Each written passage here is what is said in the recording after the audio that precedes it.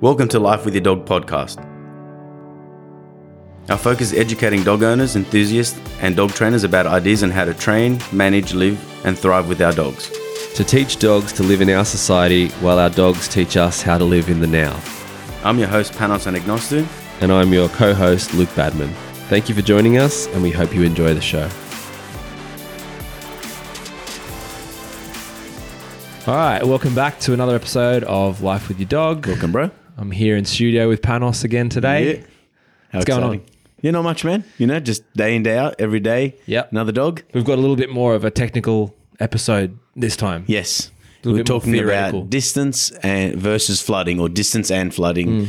And obviously, a lot of dog trainers know what that means, but we're going to just kind of define that terminology. I think for us, like, we sort of, so say like the canine paradigm, their stuff is very technical. And I can remember, way back before I was a dog trainer, I can remember the feeling of like listening to their stuff. And I think you kind of warned me as well. You're like, their stuff's very technical. And I was like, yeah, sweet.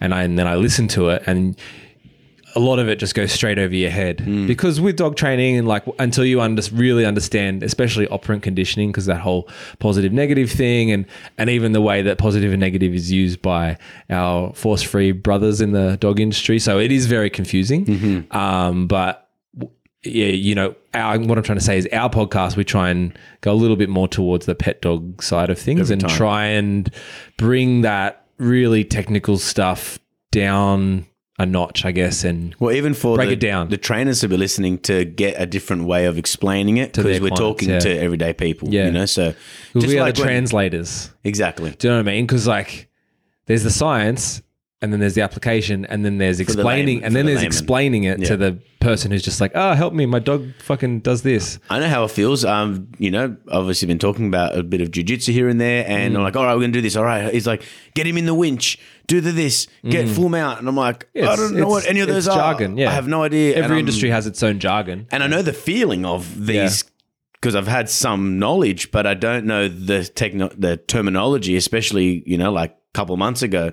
It's like all of us I'm just like going for it. So it's really important that we know, that people know what the hell we're talking about. So when we're talking about flooding is about so if I was to habituate a dog and or like desensitize them to an environment, let's just say they are scared of people. Yeah. So to flood your dog would mean you put them into an environment where there's lots and lots of people, that there's so much stimulus that, and hopefully if you're going to use flooding, this is the issue with flooding, right? It's a very big issue. Yeah. Either you can do really well and the dog just goes, okay, cool, there's lots of people, nothing bad happened, and it can be successful. Yeah.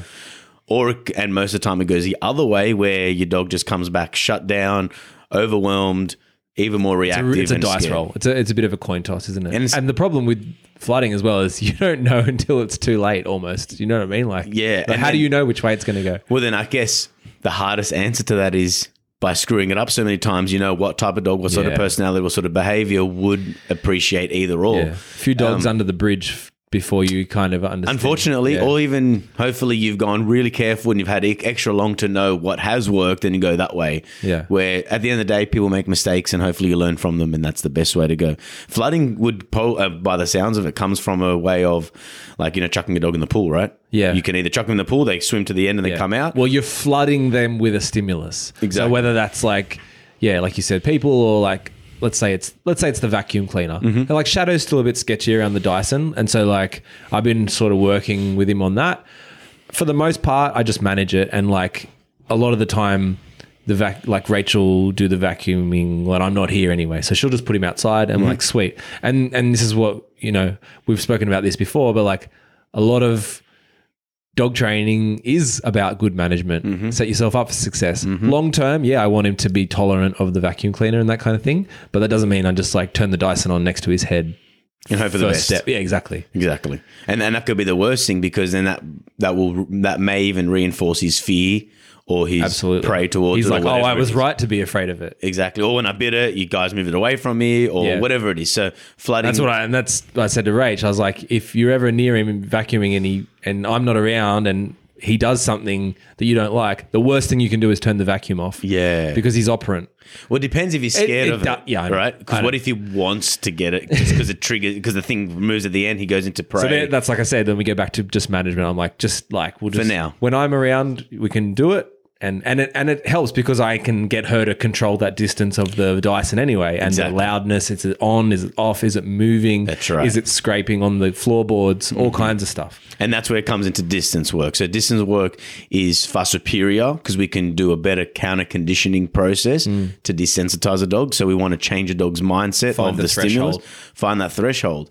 And so, for example, with the vacuum, you start off with not turned on, moving back and forth, and you're on one end of the house to the other. Every time he looks at it, you would mark it, reward it. Shape it. And then over time, we get closer and closer to the point where he goes, oh, every time I see this move, I get food. Then we increase the intensity of it so it can get to a point where he can be laying on his bed, you vacuum around him, he doesn't even notice it. That's the point of that. Where flooding would be like, she'd be right, just go. And sometimes it works, and the dog's like, whatever, I've seen this heaps of times, it doesn't bother me. Yeah. So what sparked all of this was Jace, a dog trainer. She's up in Palm Beach, I'm pretty sure. And she messaged me on Instagram. You know, messages, first of all, they take out emotion. So when she messaged me, I was kind of like, oh, she's having a dig at me. And and I wasn't expecting It's hard to, what's the word? It's like, not context. It's hard to read emotion. And it's like the same words said versus typed. Exactly. So different. It's like without emojis too. That's why I love emojis. It's like, oh, I'm still feeling good, but just writing something quickly. But she said something where, because she was watching a video, I was working with like a dog that was deemed dangerous, and she goes, oh, you choose to do flooding more than distance, or something like that. It was a question. And then I'm like, far out. Because in my head, and look, anyway, we had a little bit of a conversation. I'm like, look, I can't really type this. I'll be here for ages. So we had a chat on the phone the next day, and we came to the conclusion that we're all on the same page talking about what we're talking about. She was just curious because, and then in my head, maybe I had, she says I flood the dog maybe because I'm just trying to do the easy, quick fix sort of thing. But it wasn't that. Actually, in fact, you got to choose when to do flooding or not. And then also what I choose to record when I have the opportunity to record is not the whole process. In the middle of training and explaining and doing all this other stuff. Hey, just a quick sidetrack on like text versus the spoken word like this. I know you have an Android, so you're not on Clubhouse, but like this is a very interesting thing. Under a month. Oh, okay. Yes. It's coming. Okay. To be honest, I don't really use it. I did for like the first couple of weeks, but what I found interesting was, and I've heard Glenn talk about this on Clubhouse. I don't want to put words in his mouth, but the gist of it, obviously the dog training community, there's a sort of fairly large divide between balanced and what people would say like force free or positive only, whatever they call themselves. And historically, like a lot of that has been on social media up until this point where social media was always text-based. So you could just like nail someone on Facebook and write really nasty comments and like context and, inflection and all that kind of stuff gets taken out of it. Body language. Absolutely. And like intonation, all this stuff that you can't hear when you're just typing it.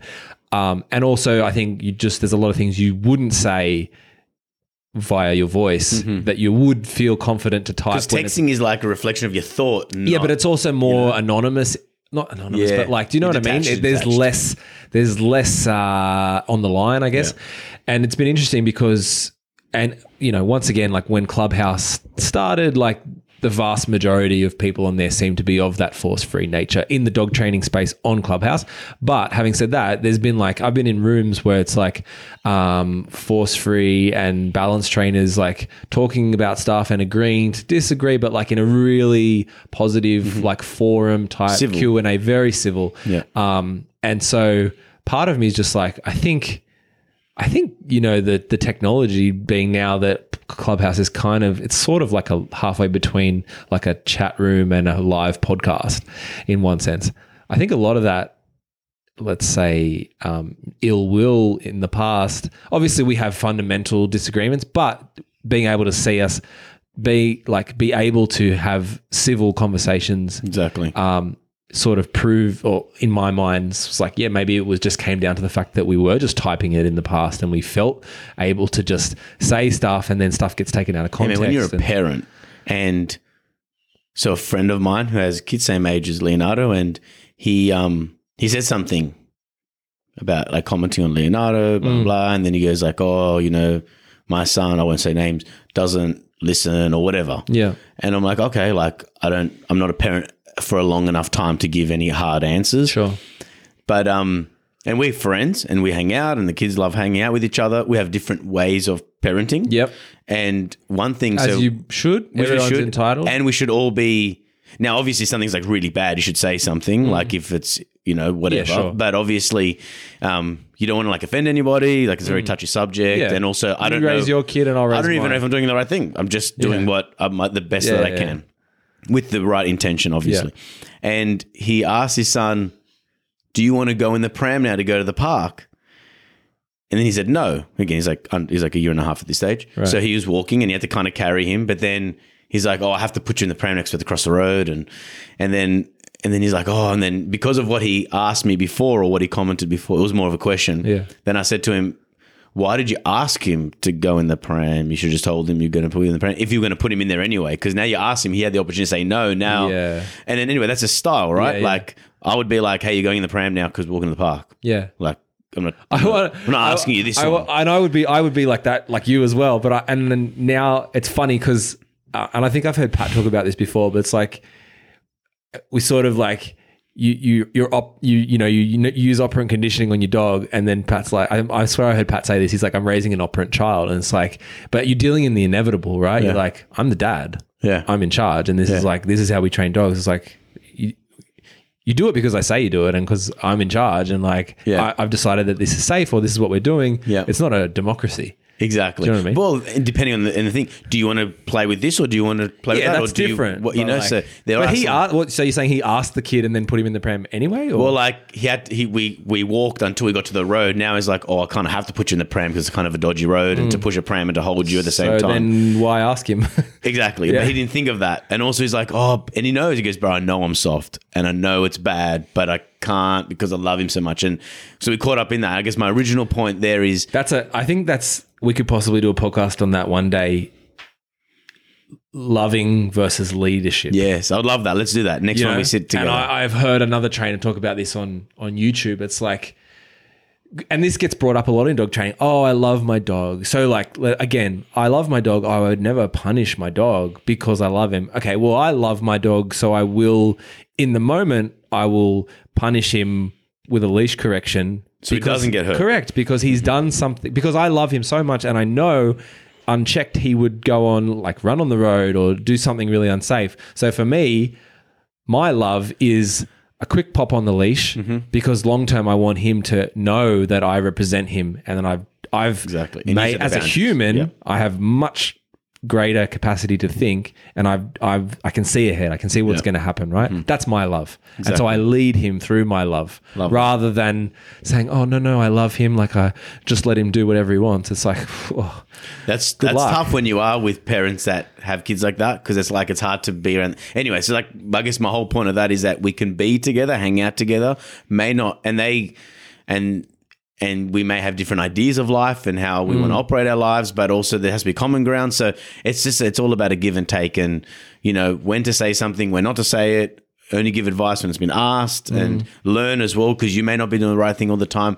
And that's what we should be treating each other as well. In the dog training industry is that maybe in 10 years I change my mind and go, no, I've gone more this way, I've gone more that way because I found it works better for me. Because personality as well comes in play to your training technique. Yeah, definitely. So anyway, so distance and flooding. Now, when Jace messaged out, I had to speak to her on the phone. We had a chat and we were both on the same page. She actually asked some good questions, but also triggered thought. So distance work is far superior, the best. You find let's say your dog's reactive to other dogs. You find the dog at a good distance. You work on what you want the dog to do. Focus on you, no reactivity, et cetera, be clear with the program. And then we create that critical distance to become smaller and smaller over time. And you also find that threshold too, right? Like you might cross it initially and be like, well, we take a couple steps backwards here. Totally. Yeah. And then you got to acknowledge not just dog isn't just a dog. The dog that's calm, you can probably walk past it. But if the dog's barking, it's a different critical distance. So you need to understand what that threshold is, and really educating the people that threshold's important before you even start any behavior modification. You want your dog to be desensitized. You can't do it while you're right next to another dog unless you flatten them out and go too much pressure, which some dogs it may work. Most dogs, it doesn't work so well. And then for somebody to pull that off as well can be tough. However, if I worked at a boarding facility and I can control every single environmental factor, distance can work really well throughout the whole program until we get to more unpredictable environments. When I'm going to take my dog for a walk, or when I'm going to teach somebody when they're taking their reactive dog, how can you control distance in every single situation? The answer is you can't. Yeah. How do you know the dog's not going to come out of the driveway? No, you can't. You're going to turn around, there's a dog there, and there's dogs everywhere. That's dog training in a nutshell. You're on this constant spinning wheel of head on a swivel, especially where like the way we train out in the open, not in a facility. And you can only control so many variables. Exactly. And how What's you to react. stop you from getting blindsided around a corner by a reactive dog. So sometimes you have to flood. Yeah. Because the dog's just there. Now, of course, you may not be doing the technique of flooding, but you need to get yourself out of there. So when I'm teaching clients, so the context of that video that she commented on was Spades was in a down. The dog that was muzzled was out. We did a bit of a walk first. Then the dog happened to come out of nowhere. I showed him how to just walk up someone's driveway, make that space, try to manage the situation before trying to do any training.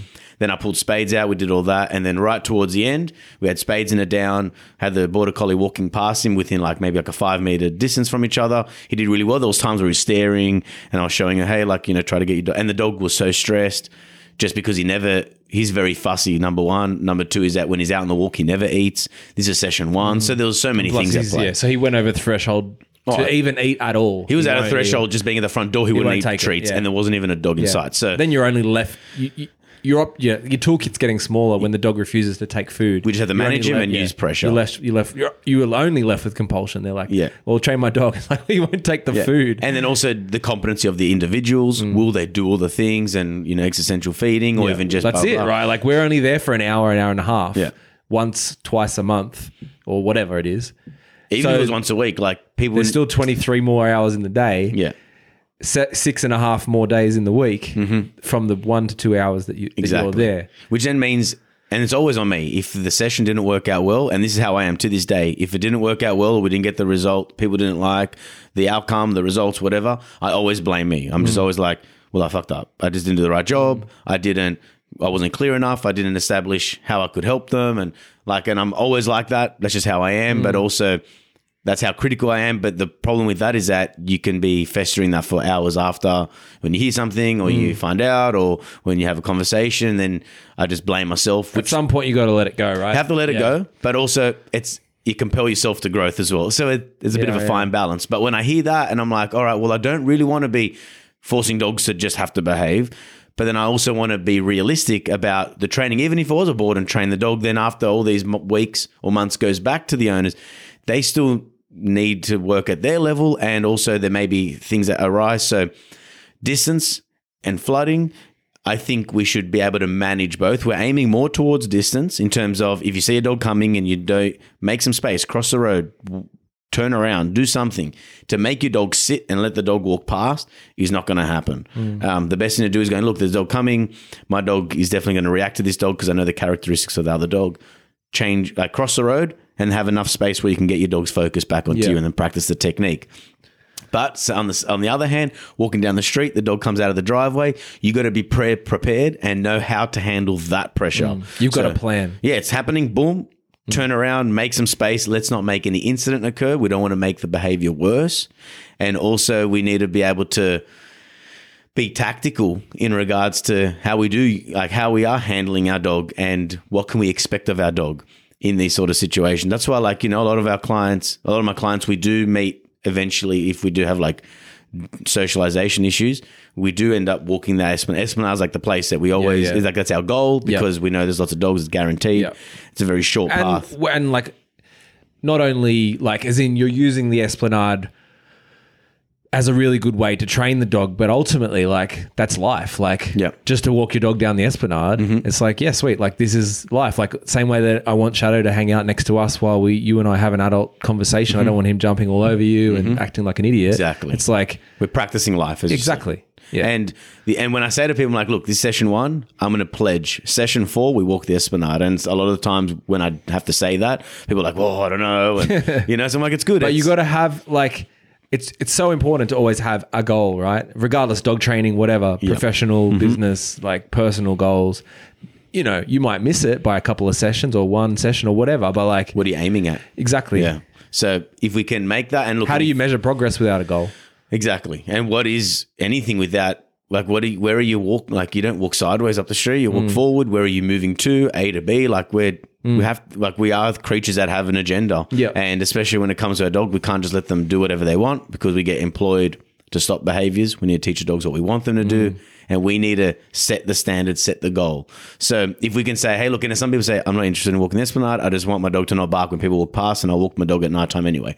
So everyone's a bit different. But I would say, but wouldn't it be nice if we could? Now, if you want to, we'll do it. Now, first It's an session. aspirational goal. Exactly. Yeah. First session, we don't meet at the Esplanade and make the dog do it because that would be flooding. And now some dogs could cope with that and it would be the best technique for them. But most of the time, we have to be a lot more technical. Now, or even, for example, a client came to my house. She lived too far away from me. So she comes to me, and at the end of my street, the Grand Parade, very busy cars. Yeah. And this dog's scared of motorbikes and trucks. Perfect. So we got it there. Now, I could flood that dog by walking along the Grand Parade and it can work.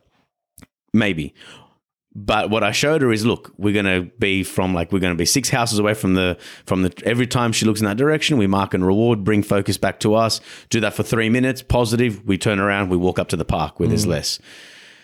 But in saying that, while we're doing it, what happens? A freaking bike comes down my street and right past us, she freaks out and I'm like, meh. So where can I be in a bubble where there's no bikes around? But you can't. And like, what's to say even you do 4 or 5 sessions with that dog and the next postie that comes past, she freaks out anyway. When I say postie for our American listeners, that's a postman on a motorbike. And that's like all our posties are on little, really loud motorbikes. Yeah. So yeah, like you can only control what you can control. Exactly. So that's why when you say, oh, you can't flood this dog, you can't do that, I'm like, but the flip side too is like if you are a facility trainer, like you don't necessarily have a lot of access to this stuff. So you have to go out. Yeah. Yeah, like If the dog's scared of cars. both of them have their pluses and minuses, like anything, right? So then how do we mitigate both those things? We need the distance. We don't want to overwhelm our dogs with the technique. We should be equipped for both. And also flooding can be really useful once we've done a lot of distance work. And then we have to then teach the dog, well, we're going to walk the Esplanade and there are going to be maybe a dog behind us. There may be even a dog in front of you. And then maybe 2 dogs walking past you. When is that dog ready for that step? Because if we don't get to a point you don't know until you try it, right? Well, that, but also, can you walk down the street where there's less dogs and only one dog walk past you? The dog pulled it off. Cool. Can we do it with Spades it's like walking a gradual behind you? checklist. Yeah, exactly. Yeah. Where you start with Spades in the nervy dog in the back, so he's got nothing behind him. Yeah. And then you try Spades behind him. Every variation. It's like all these different variations walking together alongside, and then maybe a stranger dog or like a whatever. And so you gradually like increasing those stimulus, and like it's like a checklist. Yep, we did well. Oh, we missed that one. And then the dog may walk past, but the next dog walks past and lunges and barks. That changes the whole scenario. Or 2 dogs walk past completely calmly, but this dog just decides he doesn't like the look of the second one. Yeah. For whatever reason, you can't ask him. He's a fucking dog, right? Yeah. He can't tell you. Yeah. You work like Glenn always says this, right? You work the dog that's in front of you. Huh? Definitely. So, well, just like that episode I put out when this goes out a couple of weeks ago, when it talks about environment and body language. We're all so wrapped up on reading body language, but not having any situational awareness. Yeah, your dog walked past the greyhound, and with no problem, the dog was able to focus on you. But you walk past a German Shepherd and the German Shepherd barked, and then the dog reacted. You say, oh, he reacts to dogs. Well, which dog? When? What distance? What breed was it? What was the behavior like? Was it nighttime during the day? Was it you? Was it your husband? Was it like who was walking? So we have to take all these variations of environment, body language, and that's how you can see as much as we can of where our dogs are at, along with all the other variables that come along. Once you get a 10 out of 10 success, you're ready for the next step. Yep. And this is what kills me the most. This isn't really related specifically, but people do their recall training at home. So like I just got a message the other day from a client, and I'm just checking up to see how they went. And we did a bit of recall training in the backyard.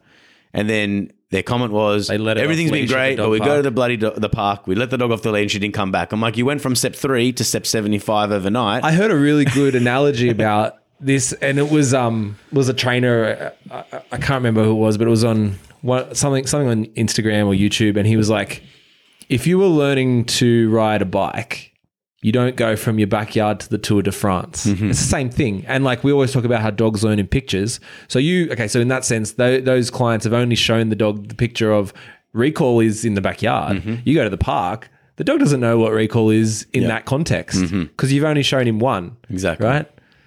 Yeah. Oh, hey, Panos, we did one session of recall in our quiet backyard, and then why didn't it work at the dog park? It's exactly. And then we have we know the answer to that. Well, what other competing motivators are around? Has a dog any success out there? Has a dog ever even eaten any food outside of your house? Does your dog know there's a possibility for food outside of your house?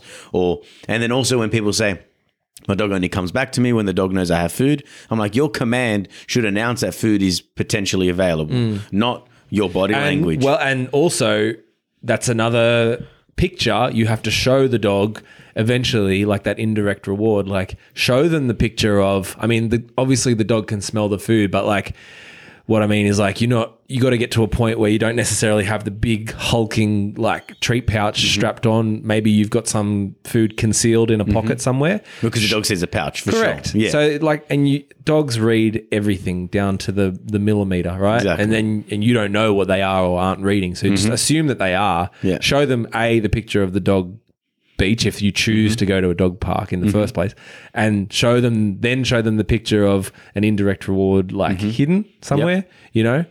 The only way for something to be true for the dog is for it to have been true in the past, right? Yeah. And multiple times. Exactly. And Otherwise, why would the dog believe you? Exactly. And then also from a continuous schedule to intermittent, don't reward every single time and then one day stop rewarding. Then all these things are really important for the success to happen. And in that video we're talking about with the muzzle dog, so Spades was there. Now he was standing right next to the owner very nicely. Best walking the dog's ever done in his whole life. And I don't see that as a success. Yeah, we see nice walking while I'm here in this context. I've set everybody up. Tomorrow I need it to happen. I need it to happen when I see you in 3 weeks. I want to see that. So we need to choose what's more important right now. If we want our dogs to be comfortable and desensitized to other dogs and not be in a state of fear where it has to go and bite somebody else, we need a good set of obedience, leash handling. The dog needs to understand how to access reward. The dog needs to how to understand what leash pressure and avoiding of certain punishment is once the dog understands what it needs to do. We need to set the dog up in the right environment. There's so many things. We need to choose what's more important session 1, what's important in session 5. And that's the thing. Like you can only... Like, we're on the clock for, let's say, 90 minutes. There's only so much you can do in 90 minutes. Yeah. And the flip side of that as well is like you would never... I don't train shadow for 90 minutes. And I explain that to my clients. I'm like, the only reason like we're working the dog for this long, and that's why we break it up with walking and whatever, but it's like you would never work a dog for that long. No. Right? But it's weird because they hire you and you're like, yeah, I'm on the clock. And like I'm sure there's some expectation... I would, if I was a novice pet owner and I paid someone however much to come over for an hour and a half, I'd be like, yeah, sweet, you're on the clock for an hour and a half. But like when with a dog, it's like the dog might need 2 reps and then put it away. So you got to like, and then there's so many factors, right? Equip them with the right information without overwhelming them. How much are they prepared to understand? So there's so many variables. No 2 clients are the same. How much do you know this client can take on and is going to follow through versus the next guy, or even like, let's say the same household and it's like, I don't know, the boyfriend versus the girlfriend versus whatever else, the mum. And then what I tell them to do, so let's just say we work the name game, session 1, where every time your dog sees a dog in the distance, bit of pressure, say your dog's name, the dog looks at you, relieve pressure, reward the dog. That's not the end goal. That's just, I want you to do this for the next 3 weeks so that where next time we do it, we can go, cool, now we can say the dog's name and tell them to come to heel and then to look at us and then to continue walking. And then I needed that to happen in another week or so, walking past the dog, so there's steps. So just because I showed you step 1. There's no such thing as a finished dog. Exactly. And if there were, how boring is that? What's the point of having a finished dog? What's Then the you point need of- a new dog. Yeah, and then also, when are you ever finished workout? When have you ever finished not. learning You're something not. and whatever? So And that goes back to the goal thing. Like Yeah. once you reach a goal, you've got to set another set one. new ones. Yeah, can't say we're finished, perfect. It makes no sense. Yeah. But so we have to give them what they're ready for at that moment, and to say, yeah, I did a session with Panos, and he showed me to do this, and the other trainer says that's ridiculous. Why would you do that? It's like, oh, bro, that was like step 2 in the 15-step thing. But how can I give them the 15 steps if they don't even know what, positive reinforcement means or negative reinforcement? What's a marker? You don't even know any of that stuff. So we have to take that into account, especially when we're watching people's work. And when I'm putting videos up, I'm not trying to show the best videos. I'm trying to show you just whatever we do. It has to be half decent so you can like at least engage and watch it. Yeah. But like, and sometimes I even put my mistakes up because that's just life, and I want to encourage that. Hey, let's just be raw. Yeah. But so when the dog was in a sit, Plus, you're not a film crew. Like, you know what I mean? yeah, it would be nice to have someone follow and get the whole process, right? Yeah. So then I had Spades to bark on command, and then as soon as Spades barked, I knew the dog was going to like lunge forward. I was waiting for that to happen. So when he lunged forward, I was going to tell them, you turn around now and make that space. Now, I could have made it completely positive by Spades being completely cool, and then they finish on a positive note. But then now I haven't set them up for what could happen tomorrow when the dog Because they barks can at walk them. out of there and so that situation happens. And then if you haven't set it up on purpose, they're like, oh, wow, well, what do we do now? So then that's the problem with going by the books, is that we want to always positive and like always finish on a positive note and good distance. But the reality is that these things happen, and it always doesn't go to. So not that I'm trying to make Spades bark to freak the dog out. It was meant to be so that, well, anyway, But you've got to test it. it was testing, but I was setting up a situation because we had no other dogs around to work with. Yeah. So that's what comes And with that's experience. the whole point of you having your demo dog, right? Is like Yeah. you can control his output and then that becomes an input into this Yeah. other dog's Exactly. training, right? Yeah. Because otherwise, you're kind of relying on what you can encounter. And then how much random dogs do we have to walk past to use them as guinea pigs? And what if something bad happens? It's messy. So there's a bit of an art to it. And that's where it comes down to. So I guess the main point of all of this conversation is we have equipped ourselves with the science, and we know that it's a craft, it's an art. And we have to stop relying so much on science, terminology, and then get into the flow of things, the rhythm of the feeling, the I think sensation. that's probably one of the best things about having to translate all of this to pet owners is that you really are forced to leave a lot of the jargon behind and focus more on, I'm not saying dumbing it down, but like you do have to be more of an artist in the sense that you have to explain it. It's a feeling. In a very creative way to Yes. someone and use analogies and like Exactly. I try and use a lot of analogies and stories and that kind of stuff and metaphors for something that they might already understand to bring it back to the dog training. Totally. Like I'd be with the dog and I was sitting there, me and you're talking. I've got a dog on the end of the lead. I don't know the dog that well. And as I'm talking, I'm like, oh, and I'll get up and move. And it's like, oh, where did Panos go? And it's like, oh, the way he got up and like kind of like looked at that dog, I felt like it was going to be too much. So I'll make that space first, get the dog's focus, come back. I set the situation up. It's a feeling there. I'm not sitting here going, ears are up, eyes are forward. Oh, It's not a checklist. You can't. By the time you think that, the whole it's too thing's late. gone. It has to be in the moment. Yeah. You're walking down the street, some guy gives you the weird look. You're like, we should go.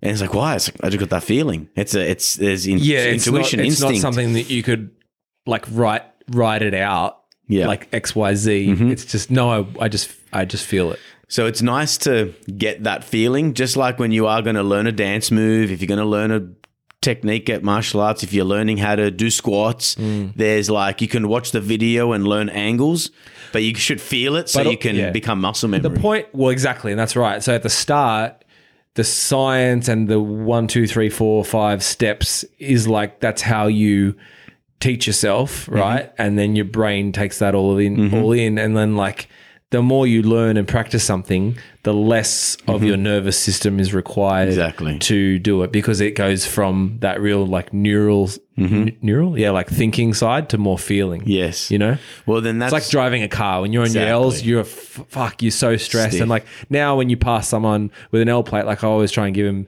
as much distance as I can and not stress them out because I'm like, I know what that felt like when I was 16, Exactly. you know?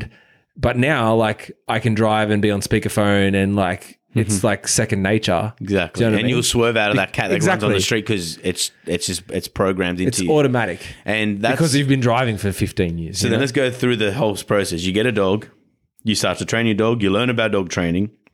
You get into dog training by training a dog. Then you get out there by training random dogs, just you and the dog. And then you're like, cool, I can teach dog to do stuff. Then you want to teach somebody. So you need to go back to yourself going, what do I do? How do I break it down? Then how do I put into language so it can come out my mouth? Then we put onto social media and then we put into a podcast. It's like, it's all very messy because it's like trying to learn how to do a jab and a right hook. Like you can like watch the video and you can like see how you put your there's body. Nothing like doing it. But once you do it and then you do it really good 150,000 times, then you know it's right because of how it felt, not because of how it looked. Because you're not looking at your arms doing it, you're feeling it. Yeah. And then you get into a rhythm of fighting, and that's when you learn like a technique. And it's like, oh, I got the stick, and then he goes for the left, so I come around and I do this thing and I lock you up, and it's like, wow. I felt really good. And if you do it a lot of times, then someone goes, how do I do that? And I'm like, oh, hold on a second. Then I have to do it a whole bunch of times in the air, break it down, 1, 2, 3, 1, 2, 3. But doing that, it makes it clinical. It makes it too mechanical. But the point of what makes it look so good and what's so effective is the rhythm of it. It's like you're walking down the street, your dog perks up to go and lunge at a dog. It's the timing of knowing when to turn and how to turn to move your dog away is all the difference by then saying, I need to stop, I need to turn, I need to put the pressure this direction. Yeah. You know, like that's where it becomes too mechanical. The dog finds balance and then still pulls you off your feet onto the ground. And that's where distance, flooding, and then trying to merge it together and what's realistic, what's not. I wanted to kind of put that out there because it's not as easy as what the textbook says. You know what I mean? And and it's not as textbook as the textbook says. Exactly. You know what I mean? It's not Take as the clear. clinical stuff It's out not as of it. clear cut. you know, we went to the hospital. Like, I know this is not the same, but we went to the hospital. Leonardo had some like bites on his leg, and his leg the next day was like really hot, inflamed, and he had like a temperature of like 39 or something. So obviously that's a concern. So we took him to the hospital, and they said, look, like obviously he's got a fever. We gave him the Panadol, Nurofen stuff, started to settle it down. And we're going, why? Why do you think he's got it? And they're like, look, like, and then I'm saying, oh, the bites, obviously. Yeah. And then they're like, oh, well, we think the bites are coincidental to the fever. I'm like, but his leg that has the bites on are really hot. And now he has a fever and he's like 80 months old and he's probably never had these bites before. So his body, he's just developing an immune response to this bite. And like, wouldn't you say that makes a connection? And she goes, well, textbook, they can't say what they feel because if they say the wrong thing, they get liable for this and blah, blah, blah. So then they rather give fall a back to the- shitty bullshit advice Yeah. about saying, we think it's coincidental, we may be coming down with the flu or something. And then 2 days later, the bites went away, like healed up, and he had no fever. And I was like, obviously it was the bites. Yeah. But like, I'm not a doctor, so how can I say it's guaranteed? Yeah. But even the doctor wouldn't say it, but they were too scared to say it. But if it was like, if that doctor was my auntie, she was like, "Hun, look, it's probably the bites. Yeah. We'll probably give it antihistamine, probably settle it down. Let's give him a bit." You know what I mean? Yeah. Like it's But that's like we're so scared of giving the wrong advice because we're getting in trouble rather than just being human and just talk about. that's the this. world we live in now, though, isn't it? And that's why we put this out there. We're not very PC. We're not very, like, what do you say? Like, we're not, what's the word? Fucking, We not- shoot straight. we shoot straight, but like, yeah, we're not censored. We're not trying to like make Yeah, it like, yeah, yeah. oh, we know we can't say this because it'll affect that. Like, we just say it how it is. Maybe we probably swear a little bit less because we're mindful that maybe children may be listening, even though we probably sworn sometimes here and there. Sorry, kids. Sorry, kiddos. But look, I think it's important that we try to not censor ourselves so much because we're going to offend somebody. Let's just say how it is from our own experience so that you can actually benefit rather than me fluffing around trying to make it sound nice and poetic, but it doesn't work in real life. So, yeah, that's where I'm at with that. What do you reckon? Yeah. I was listening to how unusual. I was listening to something Jordan Peterson said, but he was talking. He was talking to Russell Brand the other day, and I love it when these guys get together because Russell Brand's like super fucking smart as well. And they're talking about like legacy media, so like network television versus new media, so podcasts, YouTube, all that kind of stuff. And Jordan Peterson was saying like, when you go on network television, like for him as being interviewed on the BBC and all this kind of stuff, he's like, because network TV costs so much. So it's like whatever it is, $200,000 a minute, let's say, to run and all of that bandwidth, that's what it costs. Because it's so expensive, the person that, like if I'm Jordan Peterson and you're the interviewer, you're the journalist, I'm not actually talking to the journalist. I'm talking to the corporation via that person. Do you know what I mean? And there's so little room for any error or leeway to go left or right, because it's like a person. You're talking to an well, entity. we've got look, you're great, Jordan Peterson, but we've got 2.5 minutes to talk about what on a podcast would go for probably 3 hours. And like the reason that podcasts are so interesting is like it's like following a ball of string. It's like this. You just don't know where it's going to human go. Conversation. Yeah, Yes. exactly. So it's so much closer to what we know as natural, whereas there's no way that a network interview could ever be that, purely because it's just costs so much money. True. Right?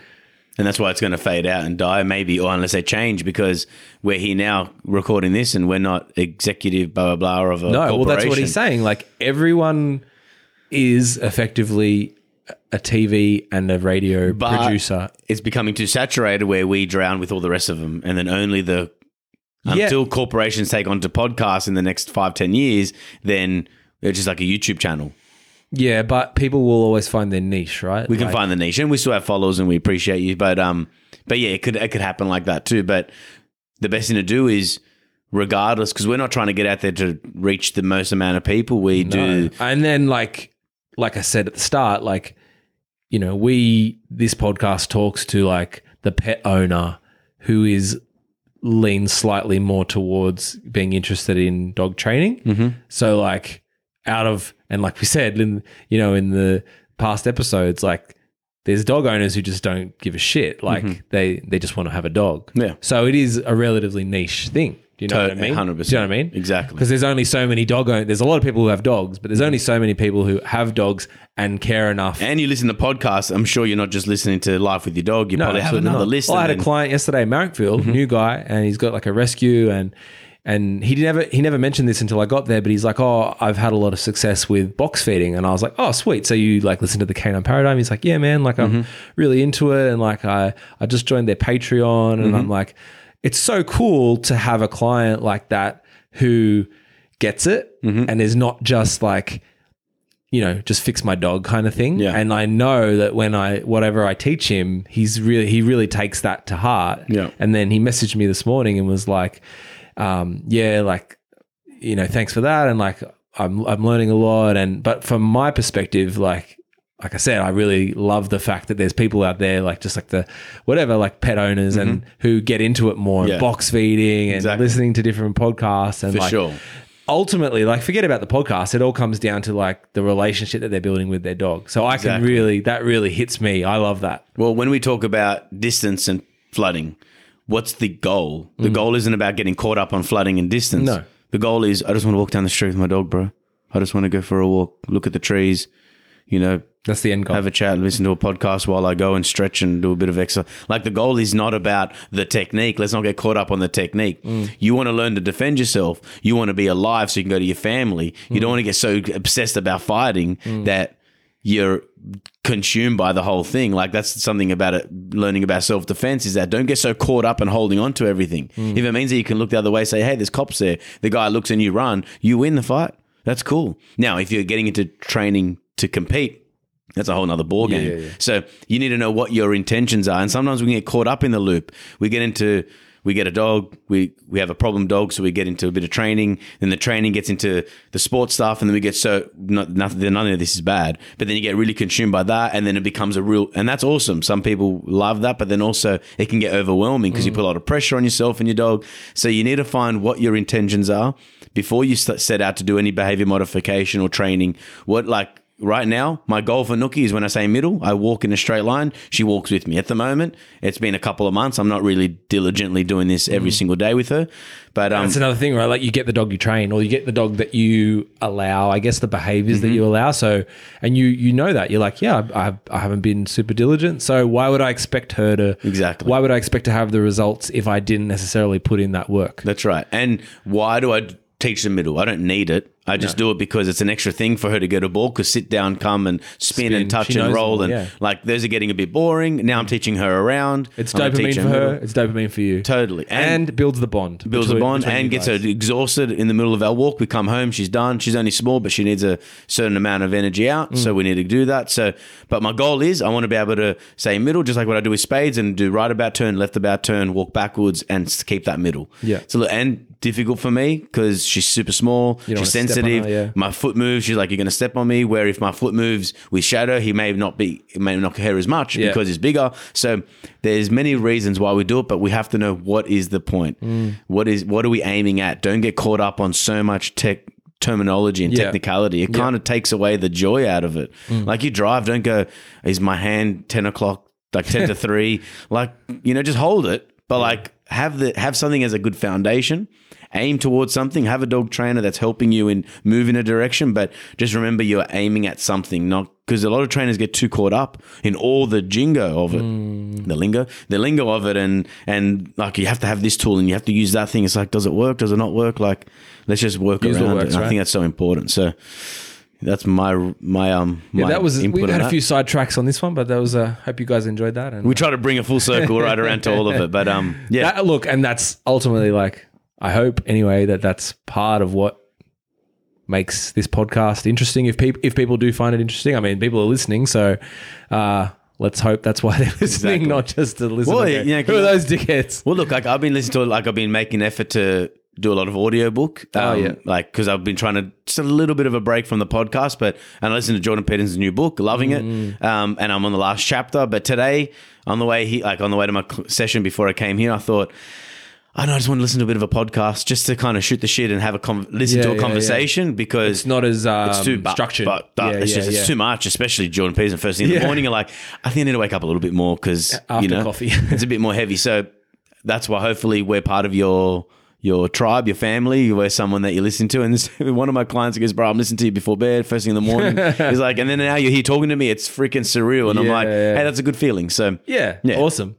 All That's right, it. thanks guys. Thank you. Like I said, we don't just do this to like listen to ourselves talk. I don't listen back to these episodes anymore. I used to, but I don't now. So I hope you guys get something out of it. And Totally, likewise. hit us up with questions. And like Panos does a Q&A every other week. And hope you guys are well. All over And we'll catch you next time. Keep training your dog, people. That's it. Bye. Bye.